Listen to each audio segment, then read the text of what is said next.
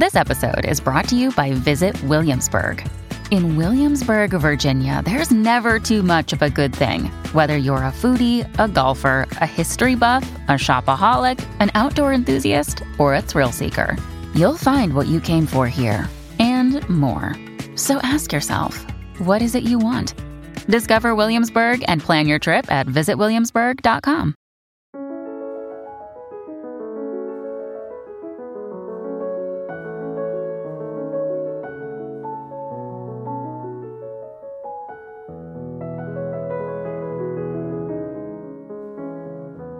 Episode 61, Carolingian Women, the Other Half of the Empire. Women are half of humanity, yet you wouldn't know it reading most history books. Before the modern period, most written works were by men who were far less concerned with women's activities than they were with their fellow bearded ones. Since most historical writing is from men, this raises another problem in that what we know about women largely doesn't come from them, but from the other sex, which regularly misunderstood their female counterparts.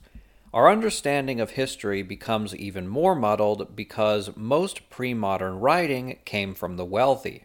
As such, we know relatively little about noble women, less about free women, and even less about poor women. But all is not lost. First, while the male written works aren't ideal, they are at least something, and if we can read with nuance, we can uncover quite a bit about women's actual lives.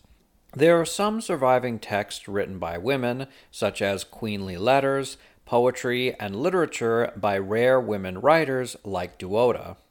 There are financial records showing women's involvement in estates, either at the top, middle, or bottom of the social ladder. There is the archaeological record. Finally, scientific advancements permit us to understand how pre-modern bodies operated. All these tools allow modern historians to reconstruct at least a part of our lost women's history. Today, we'll be using all of these to rediscover what life was like for women in the Carolingian Empire. It's no surprise that the Carolingians emulated the Roman Empire. The Franks inherited Roman lands, culture, military organization, religion, and employed their language. Naturally, the Franks also adopted Roman attitudes towards women, though, as in all things, they refashioned Roman culture in their image.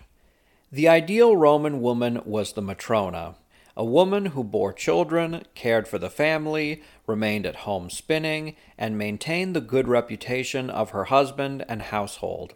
While men inhabited the public sphere, women inhabited the private sphere.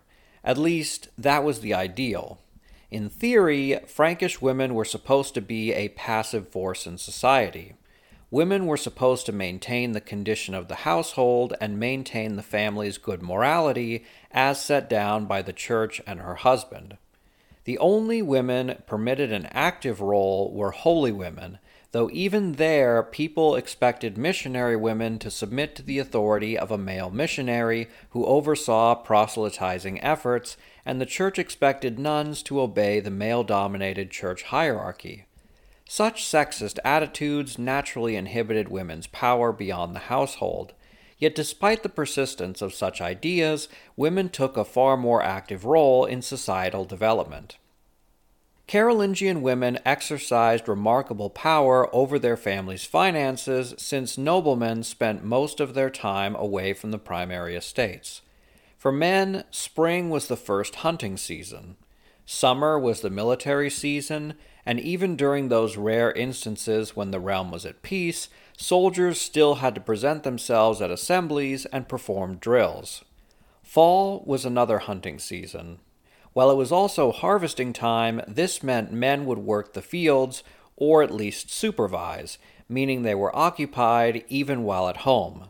Theoretically, noblemen could be back at their estates for much of the fall and all of winter, but they also had other duties to fulfill, such as attending assemblies, visiting court, or acting as judges. All these obligations meant noblemen often spent more time away from their estates than on them. Since men were so often gone, women were more familiar with their estates than their husbands. Naturally, while the men were away, women took charge of the family business. Usually, a male manager, known as an index, worked the estate alongside a noblewoman, a measure which kept greedy indexes from taking advantage of an estate's finances. Sometimes the index was called off to war, meaning the woman had to take direct charge of the household. Noblewomen's control over family finances was so ensconced that the royal treasurer was officially beneath the queen in the palace hierarchy. In fact, the queen had such power over the treasury that she was responsible for paying knights their salaries. Likewise, noblewomen had power over all workers on their estates, including such manly professions as smithing. As Valerie Garver notes, among the many production activities women oversaw were candlemaking, dairying, gardening, baking, cooking, and textile fabrication. Elite women may have participated in some of these tasks, along with the artisans and workers they supervised. They would have required first-hand knowledge about those various products. In theory, women oversaw the inner household affairs, while the lord dealt with the outer, namely agricultural work. But since men were so frequently gone, women often took over men's responsibilities. It is important to note that women had male inferiors. While women were less powerful than men, their economic status could put them above poorer men. While men technically owned most of the country's wealth, women primarily controlled that wealth, effectively running the economy. During the Carolingian period, before the rise of feudal consolidation of land, estates comprised numerous tracts of land spread out across large swaths of territory like a patchwork quilt. Managing all these shows women had remarkable mathematical and financial skills. Women could also make large-scale independent decisions, such as taking out large loans, showing that they had access to funds, institutions, and could command respect. But women didn't just spend their sugar daddy's money. Ever since the Edict of Chilperic amended the Salic law, women could inherit land if there wasn't an immediate male kin to claim it. In cases where a husband died and left behind underage sons, the wife retained the use and control of the land until the boys came of age. These amendments greatly increased the power and wealth of women. By the 10th century in southern France, 9% of landholders staked their claim based on a connection to their mother. In the 11th century, this grew to 12%. Women with estates could expand their holdings and even patronize churches and monasteries, giving them economic, political, and religious authority. Moreover, women could still hold their land even after consecration, giving them the option to become powerful abbesses while still running their own estates. These religious women were spared childbirth and thus could live long and accumulate wealth and power. But if independently wealthy women chose to remarry rather than pursue a life of prayer and chastity, they could still use their wealth to leverage power against their new husbands who depended on them for their financial standing. Even when their husbands were present, women still had important independent financial roles within the household. Women were in charge of hospitality and gave relief to traveling nobles and pilgrims. Provisioning travelers connected households to their own communities, to other communities, and to religious organizations which pilgrims visited. Caring for travelers enhanced the reputation of a household. Hospitality was one of the core values of Christianity and pre-modern society. By employing hospitality, women enhanced their family's reputation with locals, strangers, and the church, giving them social power. Hospitality for nobles demonstrated a house's wealth, impressing their compatriots and tying together noble families through bonds of friendship. These friendly meetings for dinner, drinks, and poetry readings helped bring families together at a time when noble landholdings were scattered across the realm. This bound social groups together and introduced families to new people, including potential love interests for children. This women-dominated activity of hospitality was one of the bedrocks of medieval society, effectively connecting individual households to a broader community. Aside from hospitality, women maintained the morality of the house. Women enforced norms of behavior, including adherence to Christian piety and godly behavior. Importantly, they kept men from getting too drunk at dinners so violence didn't break out. As hostesses, women brought people together and facilitated friendship between others. Women were the first primary caregivers to the sick and dying. Before a physician could be called, women administered folk remedies and attended the needs of ill family members. Since professional medicine during this period was crude, wise women could be even more effective than physicians whose theory of humors meant a lot of bloodletting, which often led to complications with illnesses. When someone died, women were often responsible for preparing the dead for burial and mourning them. Another important job women had was overseeing certain religious affairs. Women helped preserve the memory of their kin through religious rites and prayers.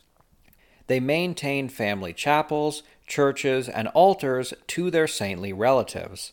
They also sponsored or wrote family histories, connecting living members to powerful and important historical figures. These kept a family's legacy alive at a time when pedigree was social and political capital. Women were the sole employees of Francia's most important industry, textile working. Spinning, weaving, and sewing were entirely women's work, and they made all the clothes, bedding, religious vestments, tablecloths, tapestries, belts, literally everything involving cloth. Wealthy women directed poorer women in workshops to make every piece of clothing for the empire. This was obviously important work, since without women, the entire empire would be naked, but textile work was also a major driver of the economy, since everyone needed clothes. These textile works weren't just practical, but works of art, as richer women embroidered patterns on their vestments, setting them apart from the plainer clothes the poor wore. Textile work allowed women to engage in culture as they created patterns and tapestries in emulation of other artwork that was then being made in manuscripts.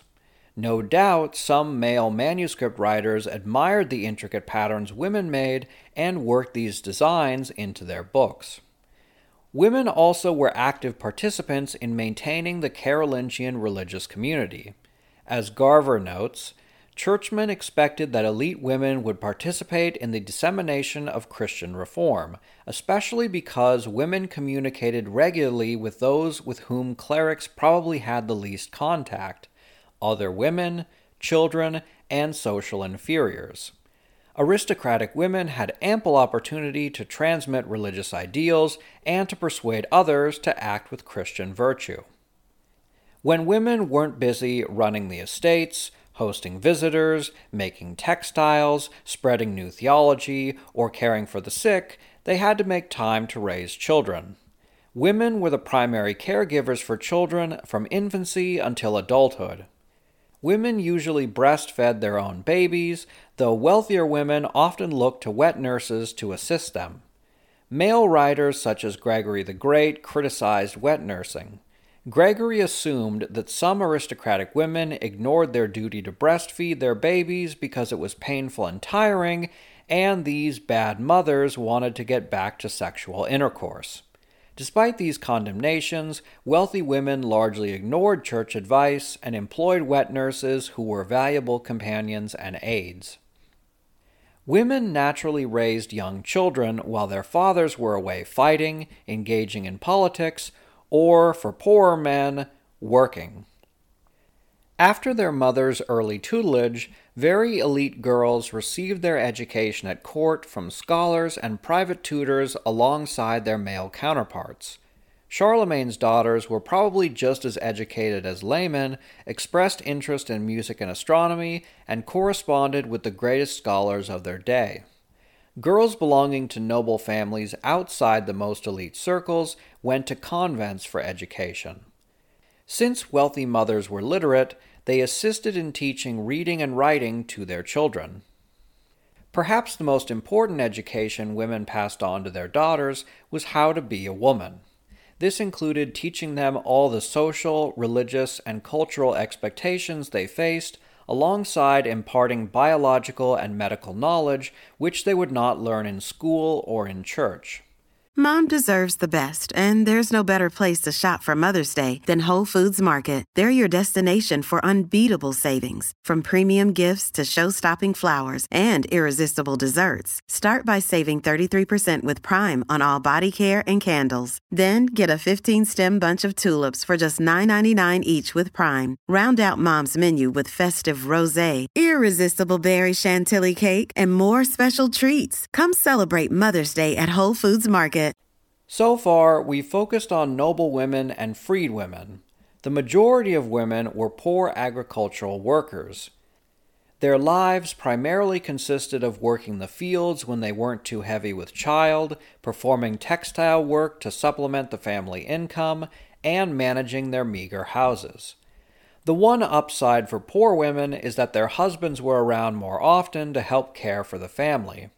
Otherwise, poor women occupied a similar role to rich women, albeit with less resources and more manual labor instead of overseeing others. A major exception to normal life was the convent. Women who joined convents freed themselves from male-dominated daily life. Nuns became important religious figures in their community, caring for the sick and copying manuscripts. Nearly all copied manuscripts were originally written by men, but rarely women produced their own religious books, as was the case at Remiremont, where there was one manuscript written by women. Likewise, nuns championed female saints and women's contribution to the church.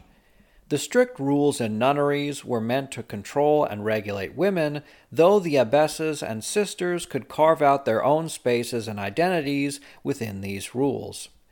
The church hierarchy wanted to sequester religious women so that they were beholden to them and not to powerful families, but interestingly, this was rarely the case, and religious women could even leave the convent to marry.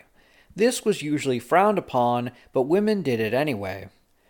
Archbishop Fulk of Reims criticized Rochildis for not cloistering herself after her husband Charles the Bald's death, as they expected widows to remain chaste and removed from public life, even former empresses.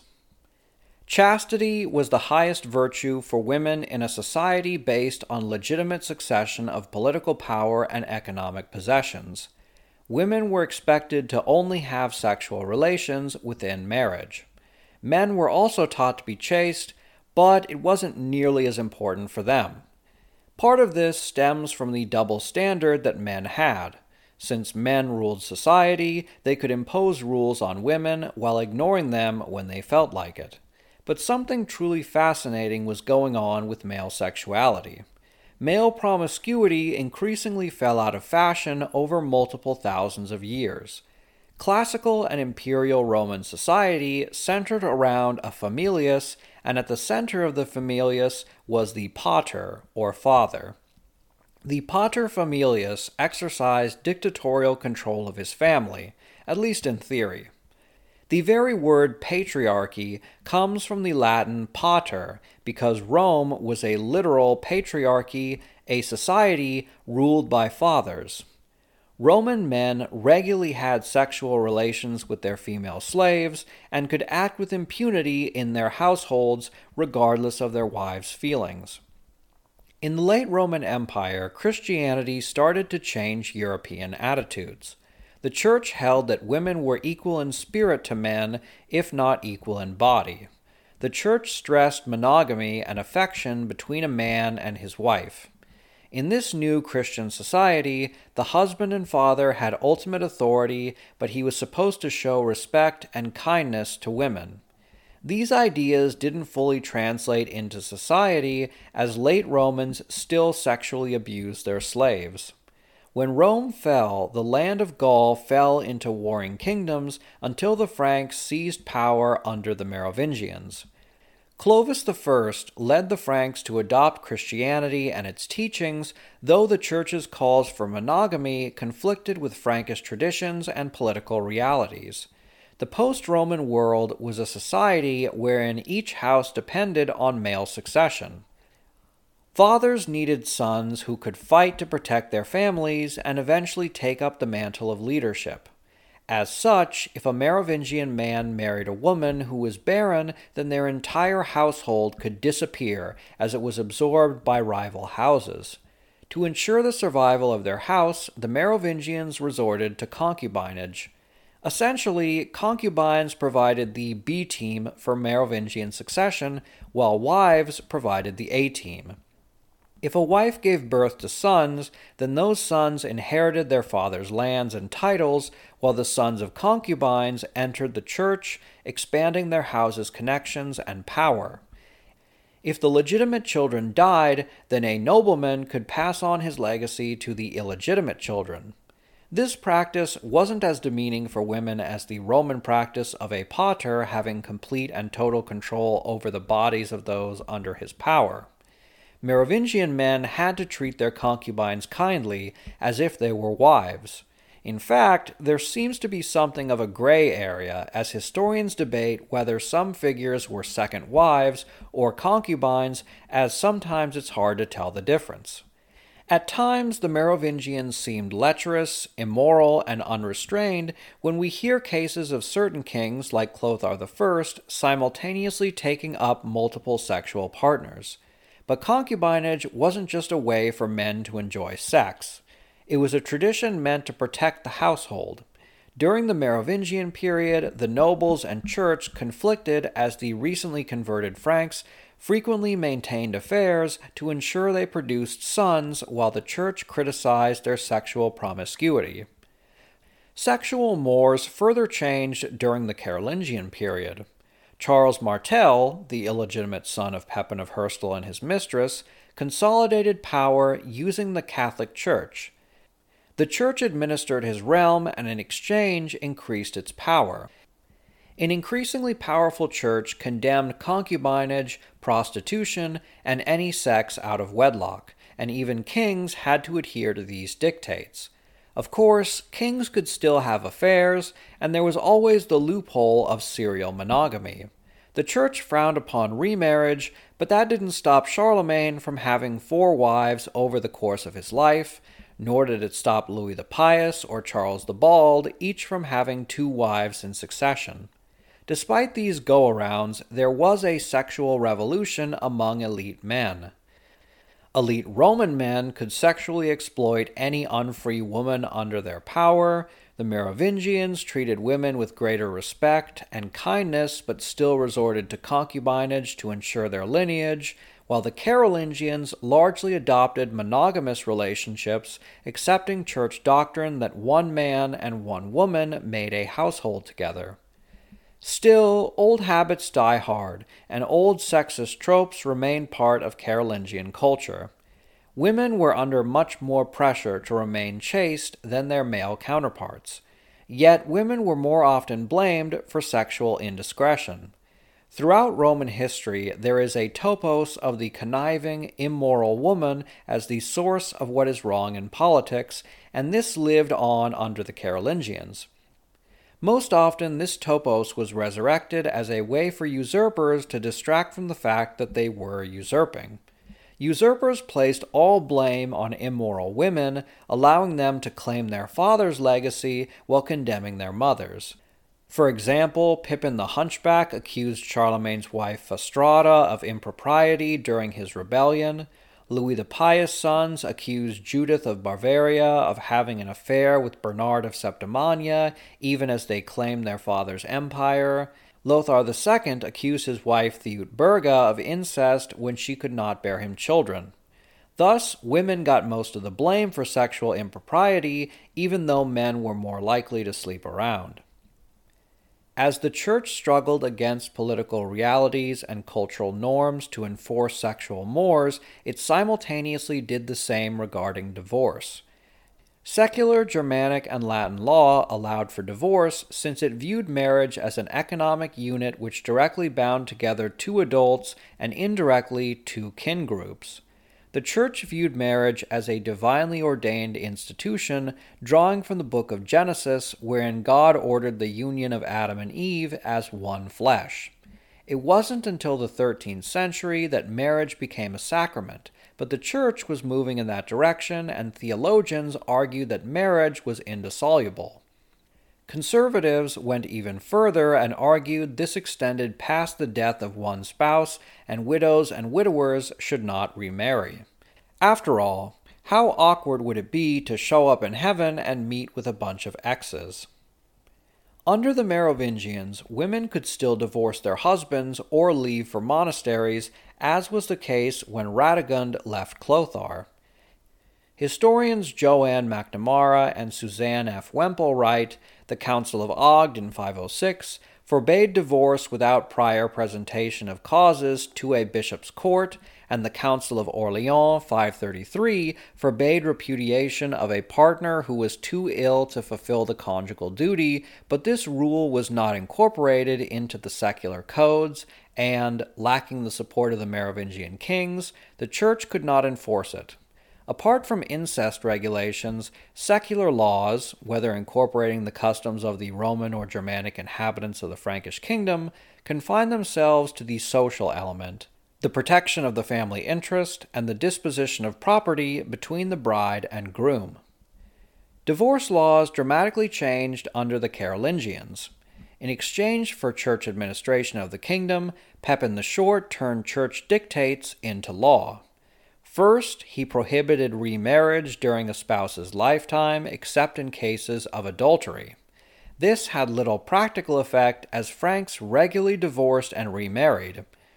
Moreover, the later Council of Compiègne, 757, allowed a man to remarry if he had to leave his home in order to follow his lord, or if his wife entered a nunnery, or if illness prevented her from fulfilling her marital duties. A woman was allowed to remarry if her husband had ceased to cohabit with her. Furthermore, the Council of Verberie allowed a man to remarry if his wife tried to kill him or if she refused to follow him, though the woman was not allowed to remarry. Moreover, men could not remarry if their wife entered a nunnery, a law which protected wives whose husbands forced them into a convent so that they could legally remarry. Charlemagne maintained these strict rules for divorce, but in practice, he could do whatever he wanted. As Mel Brooks would say, "It's good to be the king." Charlemagne notably divorced his first wife on the grounds that their marriage was never consummated and had 3 more wives in succession. By the time of Louis the Pious, remarriage was illegal in most cases.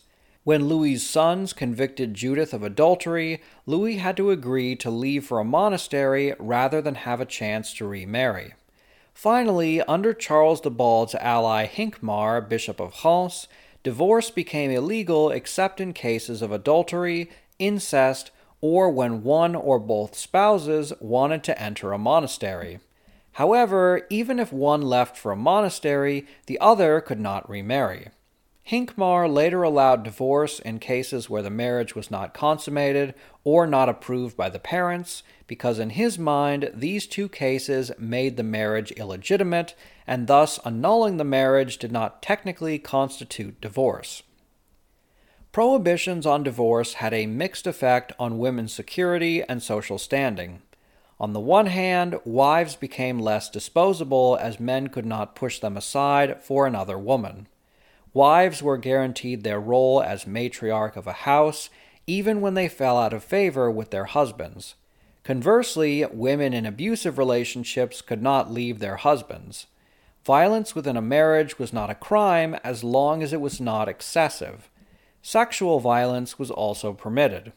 While rarely discussed, for millennia, Christian theologians held that there was no such thing as rape within a marriage, as husbands held the right to access their wives' bodies, and women had to comply as part of their Christian duty to cleave to the husband as one flesh, and be fruitful and multiply.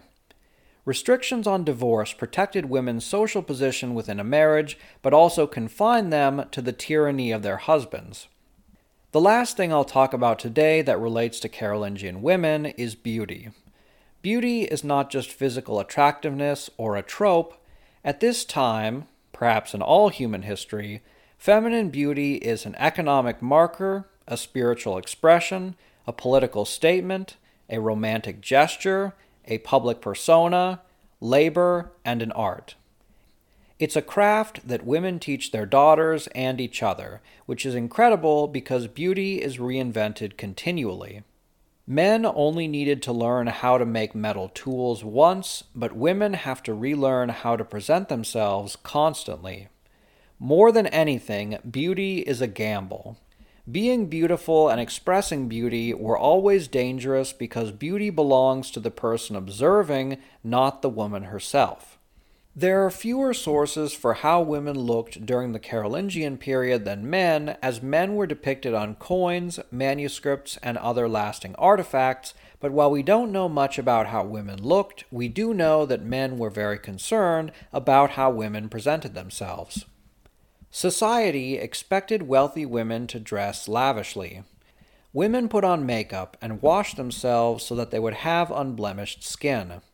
Fair skin was highly prized. Poor women who had to work in the fields tanned, while rich women could remain inside where their skin remained naturally white. Women wore their hair long and in many braids, and there were fines for those who cut women's hair without permission. Women wore intricately embroidered dresses and silks dyed in many colors. Since the Franks were master smiths, women wore accessories such as brooches, armbands, necklaces, hairpins, rings, pendants, anklets, chaplets, and other adornments. These were most often gold and encrusted with gems. Finally, women wore perfume. While conservative clergy condemned perfume as a luxury, women largely ignored these prohibitions. Even religious women were expected to look pleasing in some fashion by keeping clean clothes and well-groomed hair. Beautification was a tightrope.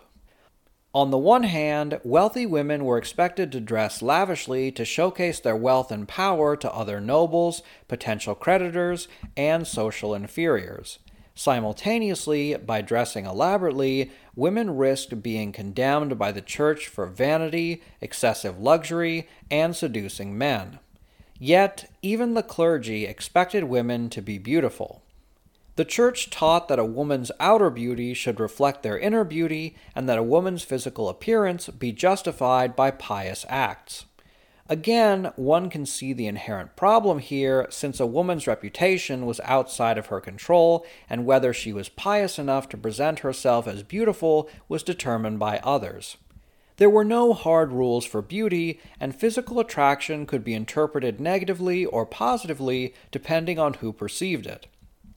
Alcuin condemned shows of luxury, while Theodulf of Orleans saw a link between physical beauty and moral loveliness. Theodulf cited the biblical Judith, the woman who the wicked Holofernes was attracted to, but she did not succumb to him and instead beheaded him. Conservatives warned of the dangers of beautiful women and how they seduced men into wickedness, while more relaxed priests believed women could use their beauty to lead men into a pious relationship. The controversy over physical beauty sharpened during the Byzantine Empire's iconoclastic period as like-minded scholars condemned visual presentation. Youth was associated with beauty, and older women lost their beauty. The Carolingian diet was less diverse than during our period. In particular, people lacked iron, meaning they were more likely anemic and sickly. Women were pregnant most of their adult lives, which bore a tremendous toll on their body, and they probably entered menopause in their 40s as opposed to 50s in the modern era. The accelerated aging for medieval women meant that they lost their youthful beauty more quickly than modern women. The ideal Carolingian woman was young, had fair white skin, wide childbirthing hips, at least decently sized breasts, smelled nice but not overly perfumed, had long hair which was meticulously braided, was highly educated but not self-absorbed, and wore expensive clothing and adornment but wasn't impious or vain. I describe being beautiful as walking a tightrope, but the metaphor should probably include juggling chainsaws on fire, given how delicate this balancing act was. One final piece of adornment was the veil. The see-through veil was an important marker of womanhood and humility. Veiling was nominally reserved for virgins 25 years or older, but younger women could be veiled. The veiling of a woman was an important ceremony as women entered the religious community, and it brought the family and community together to observe the blessing of the veil. Being a woman in the Carolingian period was a complex affair.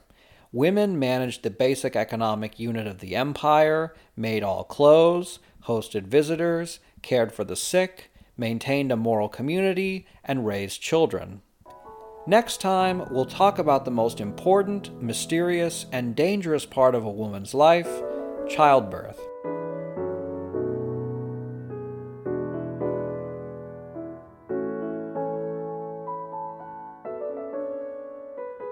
As always, donations keep the podcast going, so if you would like to make a one-time donation or become a patron, please consider doing so.